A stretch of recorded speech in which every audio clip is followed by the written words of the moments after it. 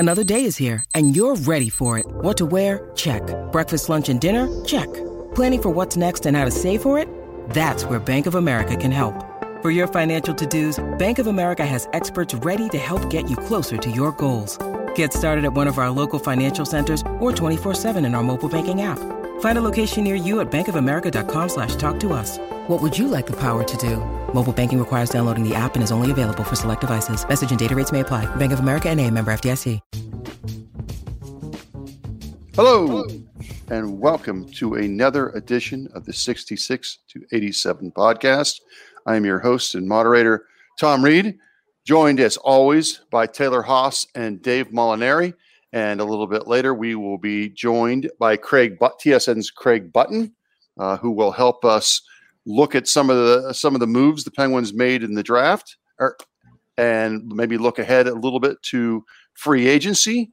But on Monday, we got one bit of news that everyone was kind of waiting on around the league is what players would get extended qualifying offers. And with the Penguins, it was Zach Aston Reese and Radim Zohorna. Taylor, any surprises on people that did not get an offer in your mind? No. So the four they passed on: Jankowski, Miletic, Lindgren, and Larmy. Jankowski, we've talked about it. Hextall pretty much assured Dave that he's not going to be re-signed. I don't think that's a surprise to anyone. Sam Miletic, I looking at last offseason, he was the one I expected to maybe make his NHL debut this season. He really fell off. Part of it is that he did have mono during training camp and missed the first month or so. But I mean, even when he came back, he was just never able to. He was just not himself. He was healthy. He was on the fourth line, limited minutes for when he was playing. And then he was a healthy scratch towards the end of the season. Jesper Lindgren, that was the defenseman they got in the Kapanen trade. He crashed into the boards in Wilkes-Barre's first preseason game. Hurt his shoulder, needed surgery, done for the year. So we really never even saw him. And then Larmy, the goalie, he already signed in Finland. So we knew he wasn't coming back. But really no surprises among the guys. They did not qualify. Dave, any intrigue for you for some of the guys they did not qualify? Or you're exactly in lockstep with Taylor there? No, I agree with Taylor. The only one of those that I thought might still have a future with the organization was Miletic. But no, I don't think that the long-term fate of the Penguins will be determined one way or the other by the way they handled his situation. Other bit of news before we get to the draft. Frank Savali is reporting right now Mike Sullivan would be the coach of Team USA in the Olympics, assuming they would be taking NHL players with them in next January, February. Usually is when the Olympics are held. A little bit of a really nice honor for him, if indeed that's what it turns out to be, Taylor. Yeah, well, and Dave actually confirmed that. So okay, well there you go. We're not just relying on Saravalli, but good for him. It would be his second Olympics appearance. He was an assistant in Torino, but yeah, good, first time being head coach. Dave, your thoughts on this? I mean, it's something. There had been considerable speculation that he would get the job, so it wasn't a shock, but it might end up just being the answer to a trivia question of who would have been the Team USA coach at the Olympics had Team USA actually gone, or had NHL players actually gone, which as of this moment still hasn't been determined. I know Mike Babcock has done this in the past where they would go to Olympics and he was still coaching. I think it was usually in Detroit at the time. But I mean, if this does happen, that certainly adds to the workload, does it not? Of Mike Sullivan as 2021 turns to 2022, just getting the preparation ready, and that seems to be a little bit of extra work for a head coach that's in the league right now, Taylor. Yeah, I mean, you have to look at, which players are out there he would take, assuming, they do go. I would love to know what this means for Phil Kessel. Is Phil Kessel going to go to the Olympics, play for Team USA? But probably good chance for Gensel now. I mean, he probably was, going to be in consideration anyway, but I would say this helps his chances. But I would love to know what happens with Phil Kessel. Dave, I can remember sitting in the workroom at the whatever they call it now, the Toronto Arena. Used to be the Air Canada Center. I think it may be the Rogers Center. Just after, fresh off the USA's third loss in a row, I believe John Tortorella coached that team when the famous Phil Kessel tweet came out. Said, boy, it feels like I should be doing something right now. You think Phil Kessel will be on Sullivan's team? I would be kind of shocked. I'm not sure that he would be on anybody's team at this stage of his career. He is, getting on, shall we say. So if he's left off the team, I don't know that it necessarily would be because Mike Sullivan had his fill of him during the time that Kessel was in Pittsburgh. Yeah. All right. Obviously, the big story that dominated the news cycle over the weekend in the NHL was the draft. And again, because there was no first rounder and certainly no high first rounder, we're not going to see any of these guys. So it's going to take a while to figure out if these were good draft picks or average draft picks or not good draft picks at all. What I know is our coverage with Taylor and Dave was outstanding. Go back. I encourage anyone who missed some stuff over the weekend. I know there's a lot of news going on in the world, but I encourage everyone to go back, read the post, the videos, the analysis. Terrific stuff by both of you guys. Taylor, obviously the pick that everyone will at least be talking about early on because he was the first one was Tristan Brose that the Penguins chose in the second round. What can you tell us about him that what we know at this point? Yeah, Tristan Brose, they picked him at Fargo in the USHL. He is going to the University of Minnesota. He can play both center and left wing. He was asked about that when we spoke to him after he was picked. He said he really doesn't have a preference. He's 6 foot, decent size. He's about 180 pounds right now. When I asked him, just what's the biggest thing he wants to focus on in his game in these next, couple of years, before he goes pro. And he did say it's going to be getting in the gym, adding strength, adding size. So that's good. Yeah. Prior, he said he can skate. He's got skill, called him competitive, and, pointed to his versatility as being able to play both center and wing. But, yeah, a good playmaker. Seems like a good of a pick as any at second round when they picked number 58. Dave, I don't know if you feel the same way as I do, but as I get older, when I see pictures of these draft picks, they seem to be getting younger. I think Taylor put up a picture of young Mr. Tristan, and he looked like he's 12 years old. But obviously the Penguins are looking beyond what he looks like right now and what he might be in the future. Any thoughts on this kid? Again, we know that it's probably going to be a couple years, if at all, we see Tristan Brose in a Penguins uniform. Well, first of all, I'm at an age where the draft picks' grandparents look like they're 12 years old. I mean, you just don't know. He seems to have potential. There seems to be something to work with there, but there's just no way of knowing, how a kid's going to pan out. There have been can't miss guys go at the top of the first round who just flop completely, and guys who aren't good enough to get drafted at all, who go on and have terrific careers. It's just, assessing how a teenage hockey player is going to develop and progress is a real crapshoot. And I thought Ron Hextall put it really well recently when he said that the draft is like throwing darts, and that this year it was like throwing darts when you're blindfolded. Yeah. So, that is a good way to put it. That said, any of those. So the Penguins, for those that aren't aware, second round pick, and then one in the fifth, and then 3 in the 7th. Correct, Taylor? Yeah. Anyone just catch your eye, Taylor, of the remaining four kids? I mean, they all seem like interesting picks. The 5th rounder, Isaac Beliveau, they picked him out of the QMJHL. He's a defenseman. He was only traded to Gatineau last season. Before that, he was in Rimouski, and he quarterbacked a power play with Lafreniere. There are a couple, reports about his defensive game maybe not being that strong, which I guess is not surprising for a young guy coming out of the queue. Pryor kind of pointed to that too, that he sometimes gets a little caught up and he needs to tone it down. He is an offensive defenseman, but he has size too. He's 6'2".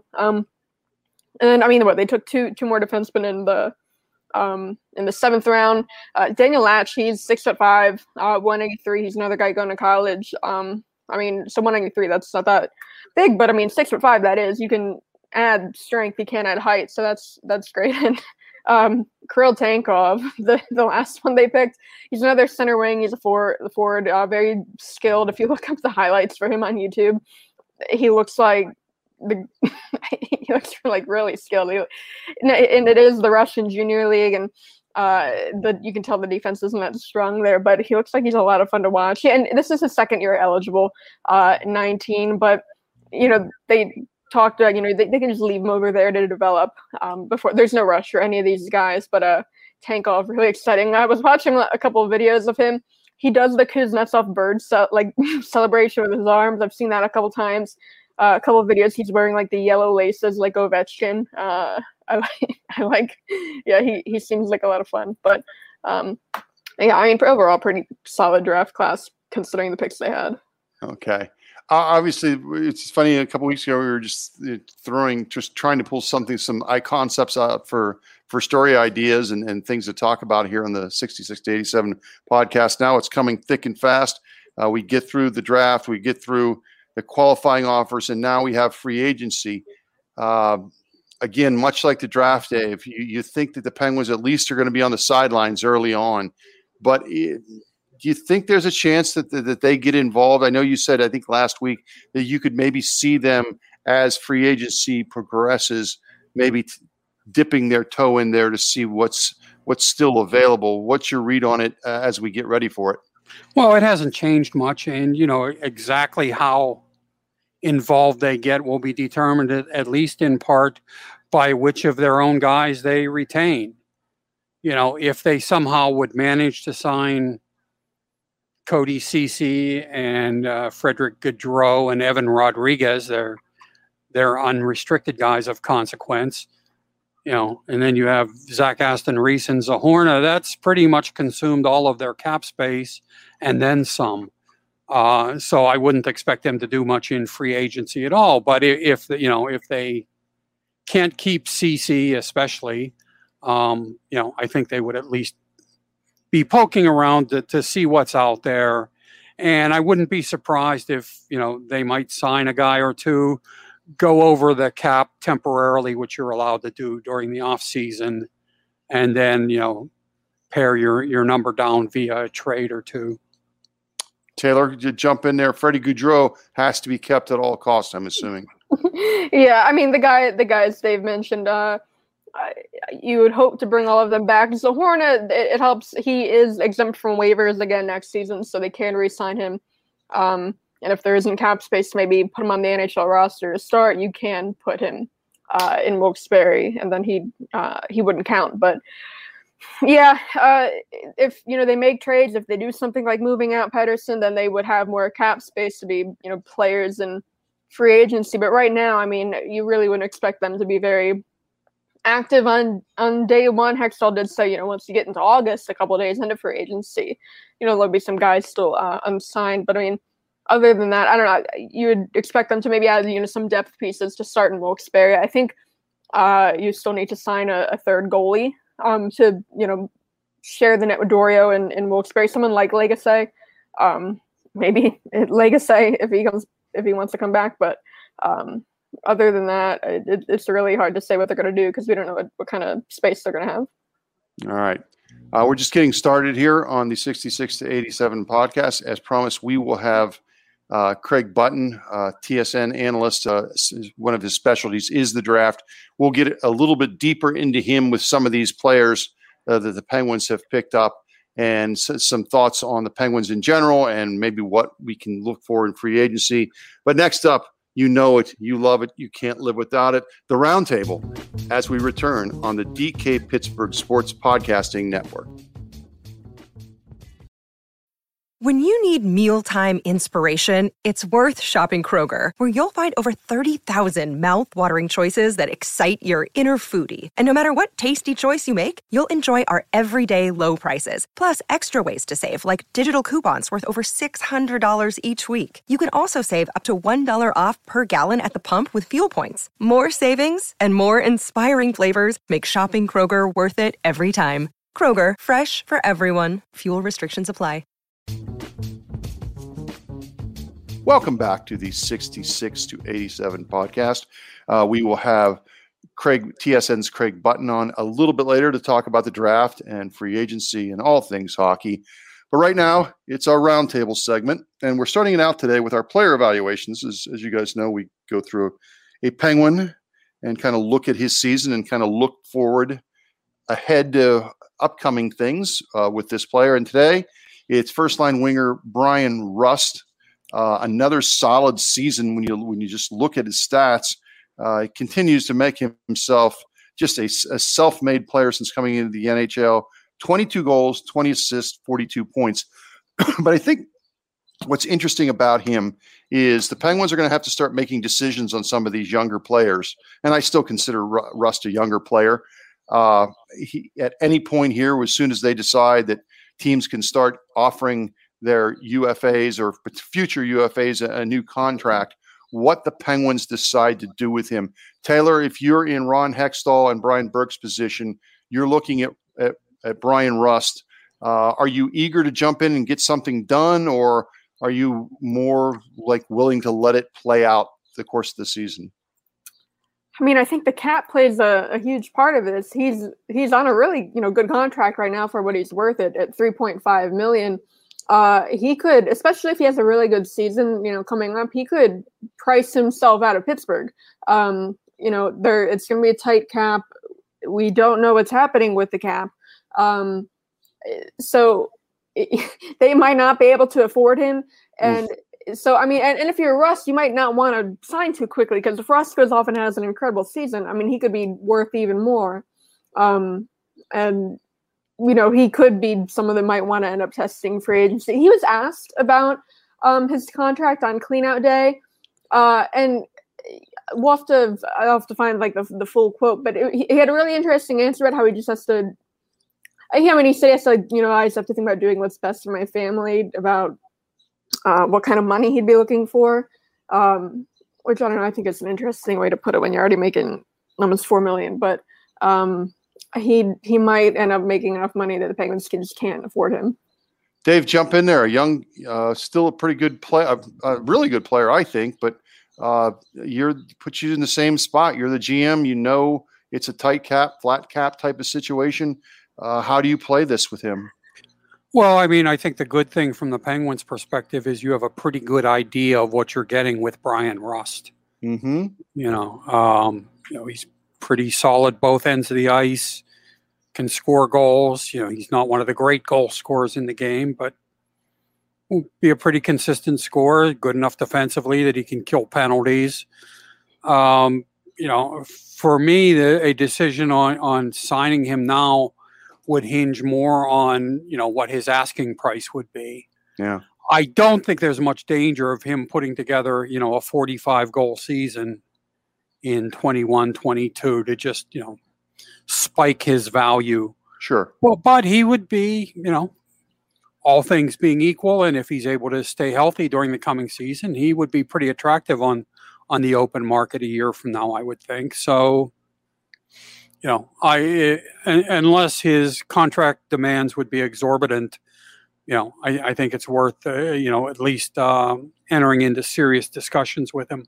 Yeah, and he's one of those guys that when you start to kind of maybe picture life without Evgeny Malkin, maybe Chris Letang, maybe Crosby's still there for a few more years.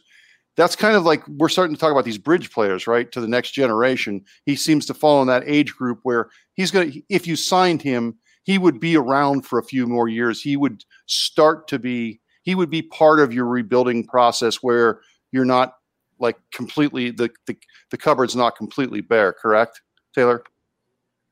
Yeah, I mean, he could still be that, first line guy. I mean, I still don't think they would be a contender without, the core, right. With guys like it. But I mean, he'd at least be, the team wouldn't be maybe a basement team in the meantime. Is that important? Is that an argument for not keeping him then? I mean, do you really want to risk turning into Hartford? Yeah. This franchise should know better than almost any other that, if when you hit bottom, there's a pretty good chance that you can get a good bounce back. Now, they shouldn't count on, getting a Lemieux or a Crosby or a Malkin in the draft anytime soon. But, when you get stuck in that middle class, where you usually get into the playoffs and maybe you win a round, but that's it.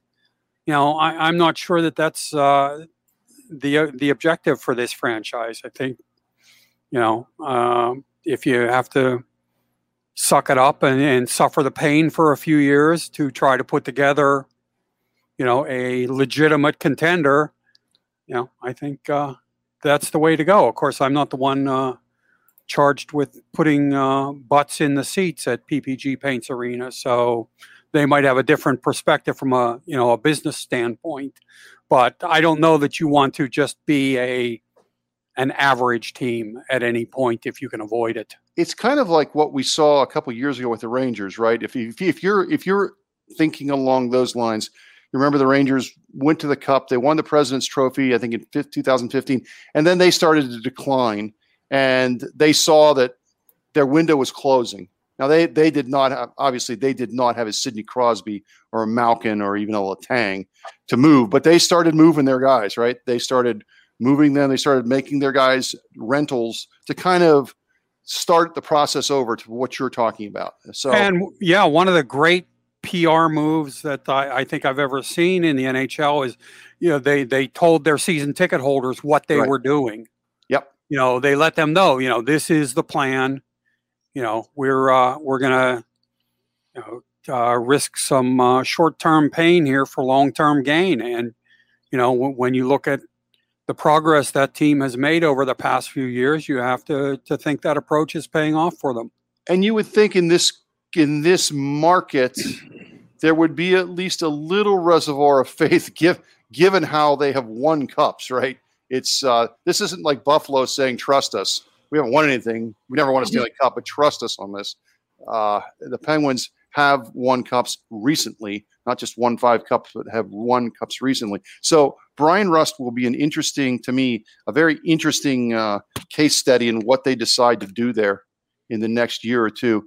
Let's move on to a division rival, Philadelphia, who, other than that, this is a Penguin-specific podcast, but I don't think in this past season, Taylor, we talked about a team other than Penguins more than we did about the Philadelphia Flyers, and the precipitous drop this past year where they were giving up tons of goals, especially in the second half of the year. Well, boy, did they get proactive. I mean, they go out and they get Ryan Ellis from Nashville. They go out, and I'm gonna butcher it, so I'm throwing the name over to you. That big nasty defenseman from Buffalo is who? Rasmus Ristolainen. Oh, nasty business. Nasty business. And then this past weekend during the draft, in a trade that I'm still trying to process, straight up trade, I think they trade Jake Voracek back to Columbus, where he started, for Cam Atkinson. Taylor, what do you make of the makeover in Philadelphia? Yeah, I mean, you mentioned the goals they were letting up last season. They did have a really weak defensive group, and I mean they definitely addressed that, at least on paper. And I think a lot of it still hinges on what happens with Carter Hart. I mean, he's going to be back. It just depends on if he can rebound. But the pieces they added to support him, and then the scoring they can get from Atkinson. I believe Atkinson played with Kevin Hayes in college. Probably, yeah. Maybe that's probably a good call. They were there together, so I don't know. I'm pretty sure they were like line mates, but So they do have that chemistry. But yeah, the pieces they added, in front of Carter Hart, definitely improved the team. But a lot of it still hinges on Carter Hart. Dave, wow, they certainly went. Again, sometimes teams look at a kind of a 1-year dip and say, "All right, but we had a bad season, COVID, shortened season, whatever. Well, let's see what happens." Boy, Philadelphia did not take that approach at all.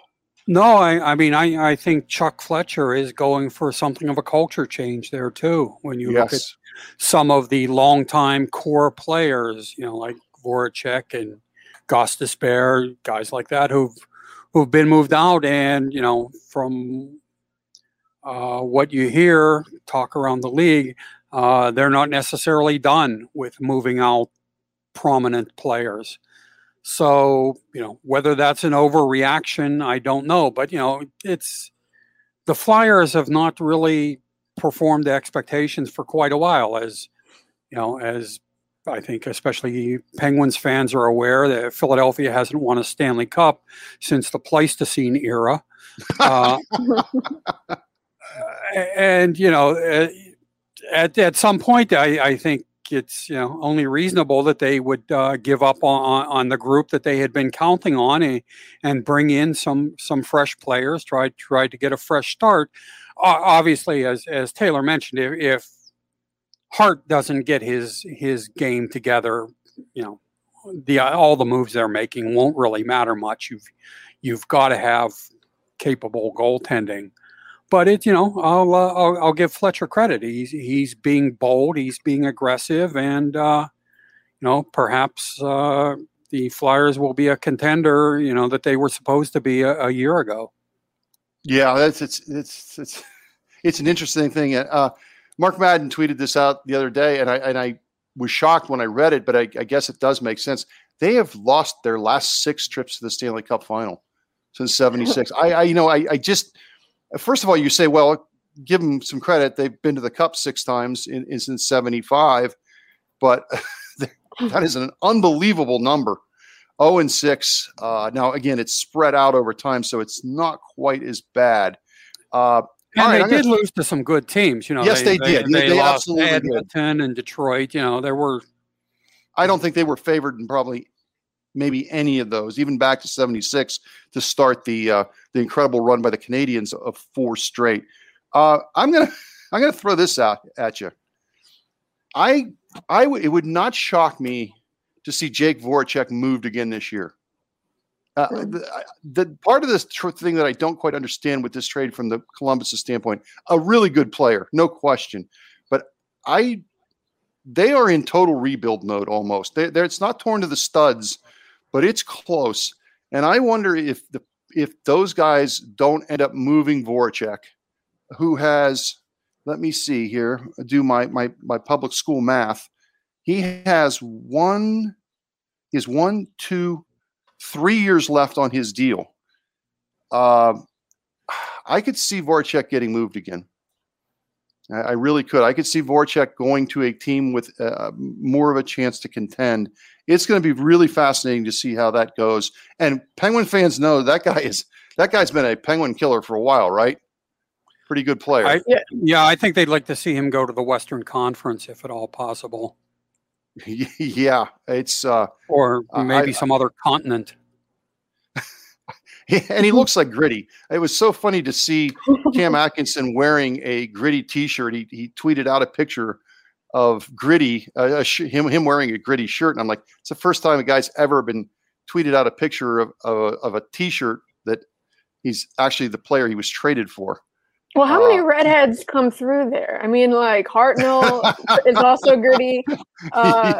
Couturier and Giroux, they got the bright orange beards. Like, if they do make the playoffs, I don't know if that's like a prerequisite for being drafted or signed, but they got a lot of relatives of Gritty on the team. Some more distant.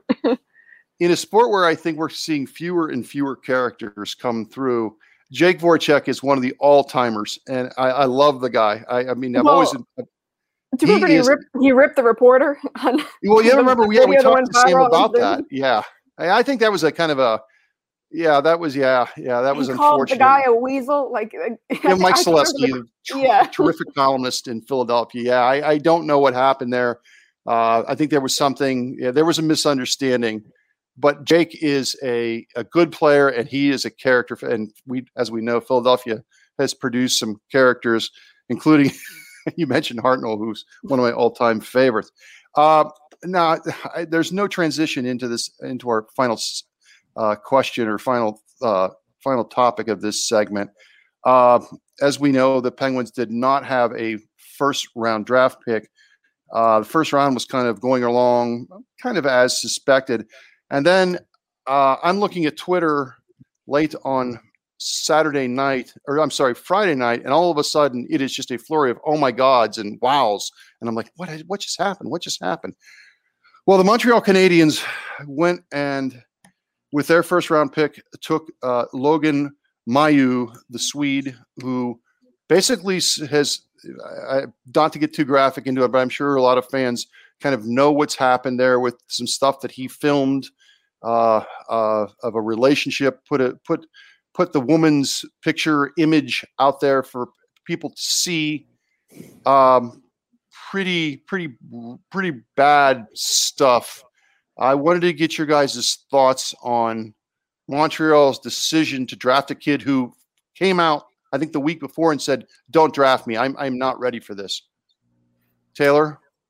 Yeah, I mean, to start, so these aren't just, allegations. He was convicted of this Correct. over in Sweden. I just, when that happened, I mean, I was one of those wild tweets, because I don't know if I was expecting him not to get drafted after his statement. I still think if you look back at that statement he put out saying he wasn't ready to get drafted and asking to defer, I think that's just self-serving, a PR move, and it ended up working in his favor. But to not even hurt his draft stock, because he went kind of where he was expected to go. That's insane. I can't. I see people tweeting like, "Well, what do you expect him to do? Like should his life be ruined over this?" Like, I don't think your two options are, either you get to play in the NHL or your life is ruined. Like it's, you don't have to. Playing the NHL is a privilege, and I think if you're doing stuff like this, you don't deserve to be there. And that doesn't even mean you don't get to play professional hockey. I mean, you see, people that have done, bad things off the ice. Bill Peters, the coach, Brennan Leipsic, what he was saying about his teammates and just women in DMs that got leaked, and Voinov, he beat his girlfriend, wife. They're all still playing and working in professional hockey. They're just not doing it in the NHL. They're doing it overseas. Even you go back to last year, the draft, the kid, the Coyotes took, what was in the fourth round, Mitch Miller, the one that it came out like really aggressively bullying this kid who had, I think he was disabled in some way. And it continued, and like the mother, the victim said, he never apologized. Even he got offers in Russia for this season. Like, so you can still, these guys still like can make a ton of money, just elsewhere. They just don't have to do it in the NHL. But the Canadians thought apparently what Mailloux did was not that big of a deal.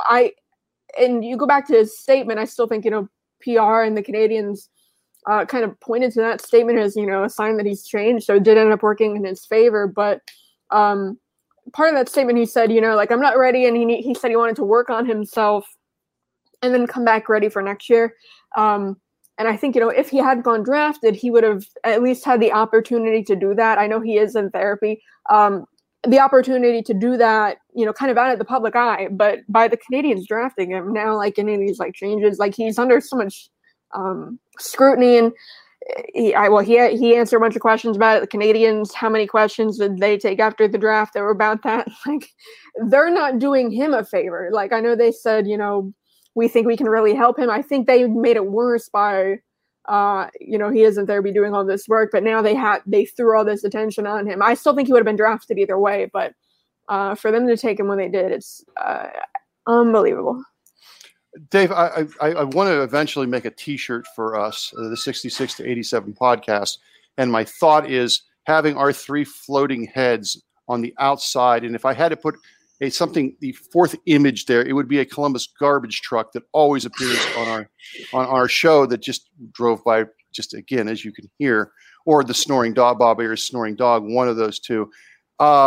Dave, your thoughts on not the garbage truck, but the decision that Montreal made to draft Mailloux?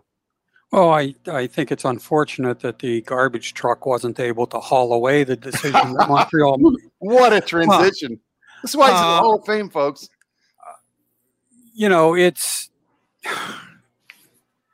It's staggering. And, I guess the troubling thing is that my guess is that if he turns out to be a productive player, much of the Montreal fan base, and it's not anything peculiar to that fan base, will, shrug this all off and be happy that a good player came out of it.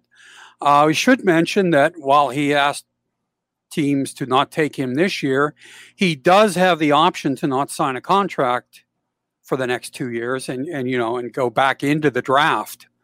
So if he really believes that time away from the NHL is in his best personal interest in developing as a human being, that option is there. It's kind of strange that it would, being drafted would ultimately delay him getting to the NHL if he would go that route. But it's just a very unfortunate situation on every level.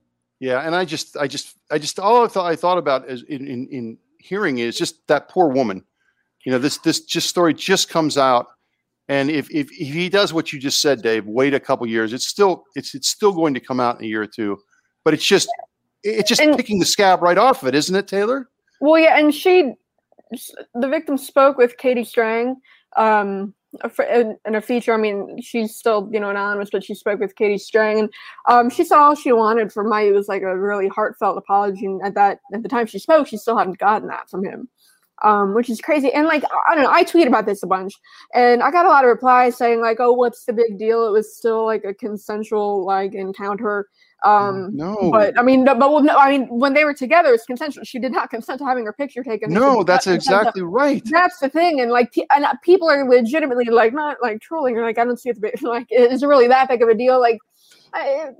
When women have killed themselves over pictures like this being distributed without their this is permission. This is ruining someone's life. I mean, it really is. It's that woman for a long stretch. Anytime she goes for a job interview, whatever, people are going to think about this, and it's staggering to me that the Canadians would do this, but. I don't know. And they're like, oh, we're going to work with him. But what is the message being sent when you can do that and it doesn't even hurt your draft stock? He's talking about in his, interviews, he's going to learn from this and all, but what is there to learn? What's the message when he didn't face any real consequences? He paid a fine in Sweden after he got convicted. But as far as his life and what consequence did he really face? He has to answer a lot of questions on Zoom. There's no real consequence.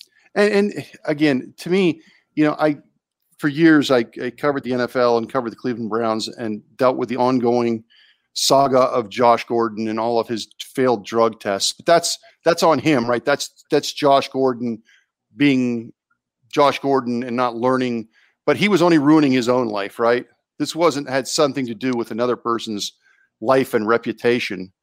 And then Bergevin announcing the pick. Bergevin, he's denied knowledge of it, but he was with the Blackhawks he was the director of player personnel and then the draft right after they hit you with the Mailloux thing, and then it transitions right into Stan Bowman announcing the Blackhawks pick, surrounded by a shield of 10 women. Now, I mean, they're the women that they have, in these roles with them. They're good at their job. They're qualified, but the timing of when the Blackhawks added all these women and built this whatever team that they're calling it, right after all this Aldridge stuff came out that we've talked about at length before. It's like a PR move, and I don't understand why Bowman is even he's not on some kind of leave, given that he was one of the executives during that time. What a way for the NHL to end the first round. Banner day. All right. Well, let's move on. And when we come back, we will have the great Craig Button. He will give us kind of his thoughts on the Penguins draft and some thoughts about what we might see in free agency and kind of talking about life in the flat cap era. So stick with us here on the 66 to 87 podcast.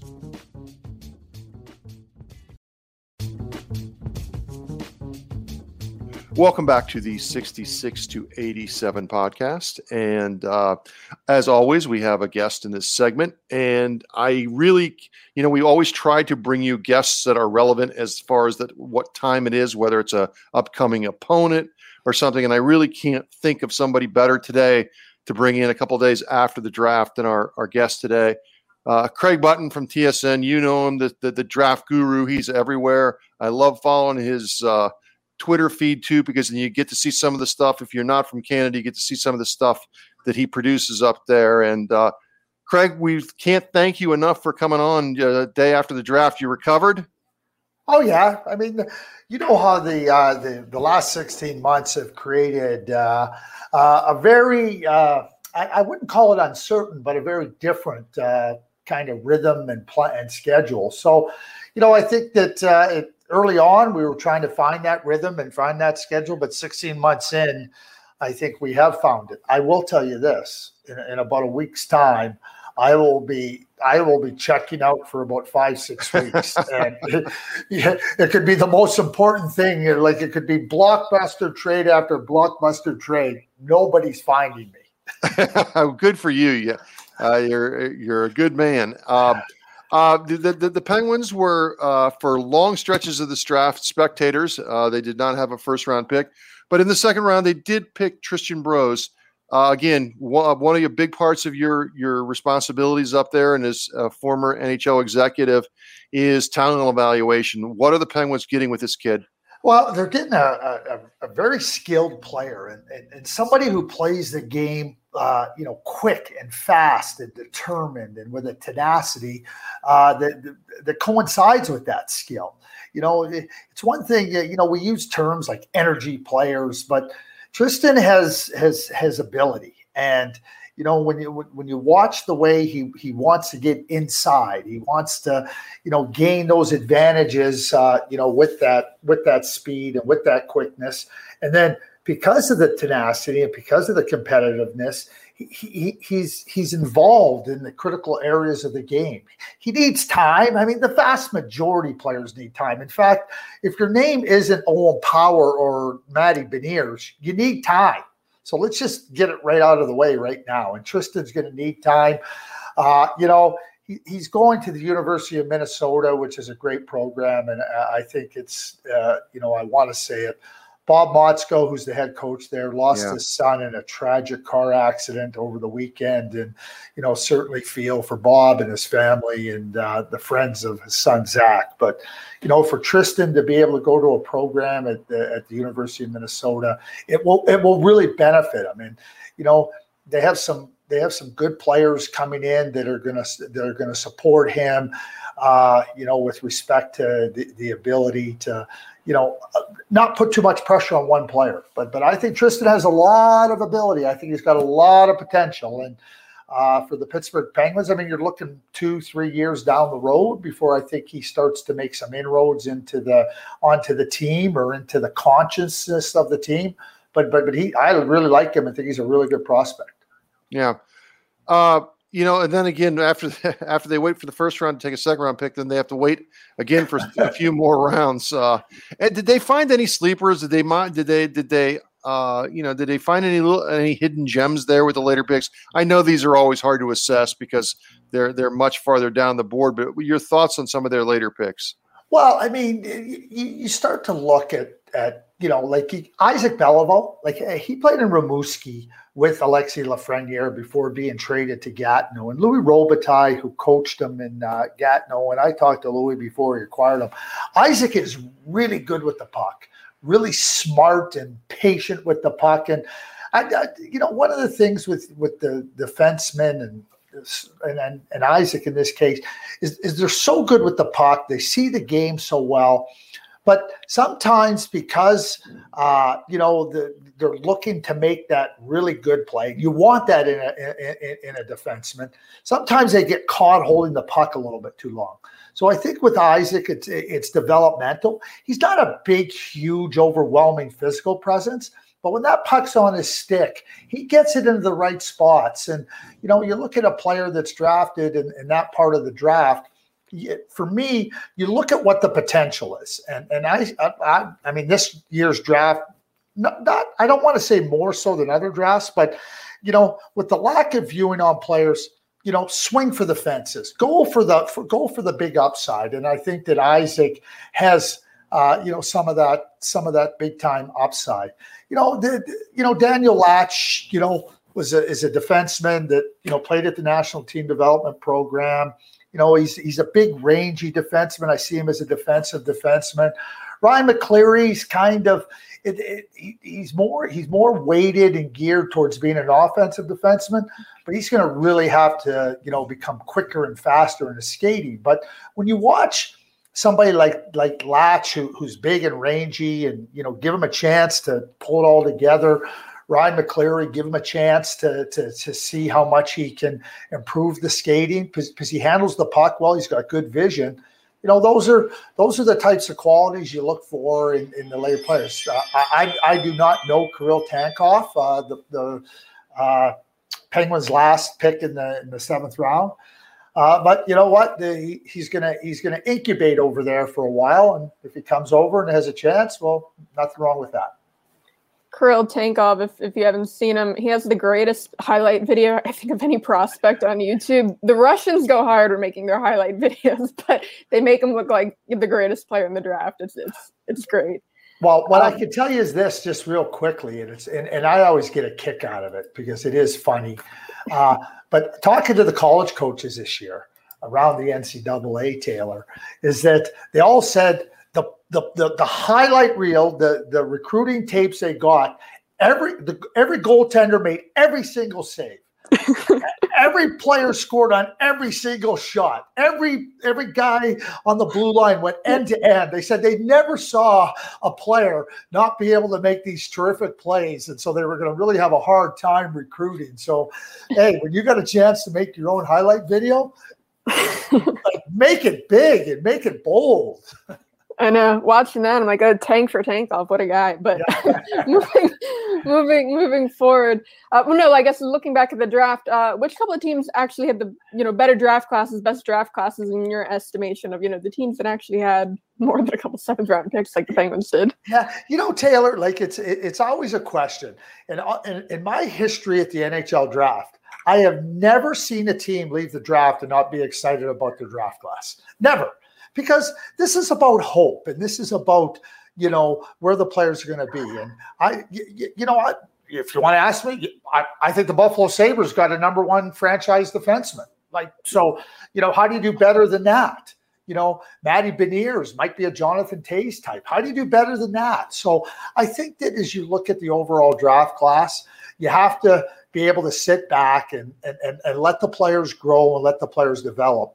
To start evaluating a draft class and grading a draft class the day after a draft class, not something I do, not something I believe in. And if we go back and look in the past and look at in time, the Hart Trophy winner a few seasons ago was Nikita Kucherov. He was a second-round draft pick. We look at Adam Fox. He was a third-round draft pick that got traded twice. He won the Norris Trophy this year. So, there's going to be a lot of good players that are going to come out of past the first round. They're going to come at different parts of the draft. And the scouts have put so much time and effort into their lists. And, no list is the same. And no evaluation is going to be the same for the most part. So I think that when you look at the draft overall, I think it's incumbent to be patient and to be understanding that these are young players with a lot of group. And I'll finish with this, Taylor. Aaron Judge was drafted in the late rounds by the Oakland Athletics as an 18-year-old high schooler. He didn't sign, went to college. He ended up becoming, I believe, the 30th pick or somewhere in the first round by the New York Yankees after becoming eligible again as a college player.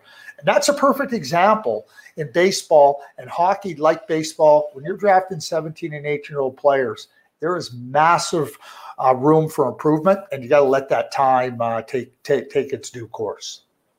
Yeah. And then looking ahead, is there a veteran goalie in free agency who you think makes sense for the Penguins, or do you think Jarry and DeSmith as a tandem would be okay for another season? Yeah, what I think, Taylor, is that Tristan is a good goaltender. I think he needs a stabilizing goaltender around him, and by that what I mean is, when you run into those spots in the season when your game isn't where it needs to be, you can't work on your game in game. You got to kind of take a step away. And so for a coach to not thrust a goaltender in there and to be able to put somebody that, allows, in this case, Tristan, to just go and refine his game, fine tune his game. I think it's really important for Mike Sullivan and the coaching staff to have that. And with that now, I think you need somebody that when I say a stabilizer, somebody that comes in and just steady. He's not gonna be up and down, because if you get a goaltender that's down, that's an up and down goaltender, well, if you're putting him in there when he's down, that's not helping your team. And so, when you ask me about a couple of the goaltenders, and I've been asked this about Peter Mrazek. See, I think Peter Mrazek's a roller coaster goaltender. I don't think he's the right guy for Tristan Jarry, because his good is really good, but when he's down, it's not very good. The players that immediately come to mind for me, and I don't know where Yaroslav Halak is at with respect to his health and everything, and I know he's a little bit older, but to me, he's a stabilizer. He's proven that with Tuukka Rask, and that he would be my first choice. He's mature. He's been good. He's smart. He's economical of movement in the net, And so if everything checked out I think Yaroslav could be a really strong goaltender. Outside of that, you're starting to get into higher. I'm not taking a chance on Antti Raanta. He's hurt all the time. I'm just not. I don't care. I'm not signing him. James Reimer, Devin Dubnyk. I'm really not sure about those guys. And you start to look at like David Rittich. He's another roller coaster goaltender like Peter Mrazek. So I keep coming back to Yaroslav Halak as the type of goal in unrestricted free agency. Maybe there's a way to look at a restricted free agent that might be a little bit older. I don't know if there's, without looking deep and hard at that, I don't know if there is a guy. Brian Elliott's another up and down goaltender. I'm not interested in those guys. They're not stabilizers. And I think that what Tristan needs right now and the team needs is a little bit of a stabilizer. And, I really believe Yaroslav Halak or that type of goaltender fits the bill.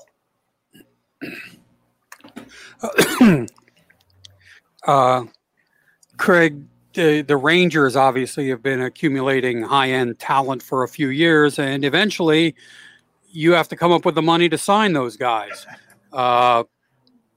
That presumably was part of the reason, at least, that that New York traded Pavel Buchnevich a few days ago. Do you think with the flat cap that we're going to see more trades involving productive players that their teams just can't afford to keep? Absolutely. I really do. And, I also believe, too, that drafting players and developing players, is so important in the cap system. And certainly with a flat cap, it becomes even more important. The New York Rangers know how good Pavel Buchnevich is. But, you come to a point where you got to say, hey, wait a sec, we can't keep this player. It's going to create some problems. So I think it's also a bet on Kaapo Kakko and even maybe Vitaly Kravtsov. Are they the same level of player as Pavel Buchnevich right now? But at some point in time, you got to make a bet on those players. And because of the flat cap and because of where you end up, getting squeezed in that regard, I absolutely believe we're going to see more trades like this. And teams don't have as much flexibility with their cap. So the teams that can afford it are going to be able to trade for a player like Buchnevich. And, the New York Rangers betting on Kakko, betting on Kravtsov that are younger, skilled players, and trying to get a Sammy Blais into the lineup that gives you a little bit of a different look is something that I absolutely think if you look at it and go, okay, is Sammy Blais as good a player as Pavel Buchnevich? No. But in this scenario, it works and it fits. And I think that as teams move forward, that's the type of trade that I really do believe you'll see more of. And we have free agency starting on Wednesday. How much of an impact do you think the flat cap will have on that? And do you have an educated guess on one where some of the bigger names that are going to be out there will end up? I don't. I mean, there's some good, Gabriel Landeskog is a really good player. So let's just go back to the cap conversation. Teams are up against it. They don't have the cap space. You're seeing buyouts with teams trying to afford themselves a little bit more flexibility in some cases, a lot more in other cases. And I think that as you move through these types of scenarios, the flat cap creates a lot of constraint. I don't know if it'll create restraint because you guys and Taylor, as well as anybody that teams have a tough time restraining themselves. But the constraints of the salary cap might help them have a little bit more restraint. So, I mean, I think it goes without saying Dougie Hamilton. I mean, he's a top-notch right shot defenseman who's 28 years old. I mean, Gabriel Landeskog, what he do, but what are their salary demands? Seth Jones is leaving an organization in Columbus to go to Chicago. I mean, I don't see Chicago being a contender anytime soon. So, I mean, Gabriel Landeskog is left with a real tough decision. What's the landscape in Colorado for a really good team that he's been a part of through the process of getting to this point? Does he want to go to a weaker team? Because to me, what really shows up here is that the weaker teams are the ones with more cap space. I take Seattle out of this. They're a different animal. Or a player's going to have to make a bet on a team that's really that they feel is rising up and really taking a step forward. And that to me creates, probably, the bigger names, Landeskog, Hamilton, you probably might see them get some good offers early on. I don't know if it's going to be offers to teams that are really appealing to them, to be straightforward with you. So I'm not so sure we're going to see this flurry of activity with the high-end guys at the outset of free agency. I think you might see some more of the players in that category, the Blake Coleman sign. We know Zach Hyman is going to sign in Edmonton, but the Blake Coleman type signings, I think those are the ones where teams are trying to find a way to get those types of players get a little bit more strength deeper down in their lineup than the bigger guys when free agency begins here on Wednesday. Well, I don't care if it's flat cap era, non-flat cap era. Craig, you are always our first pick this time of year. Thank you so much. Brilliant from Craig Button, our guest today. And that's it for this edition of the 66 to 87 podcast. For Craig Button, for Dave Molinari and Taylor Haas, this is Tom Reed. We'll talk to you later in the week on the 66 to 87 podcast.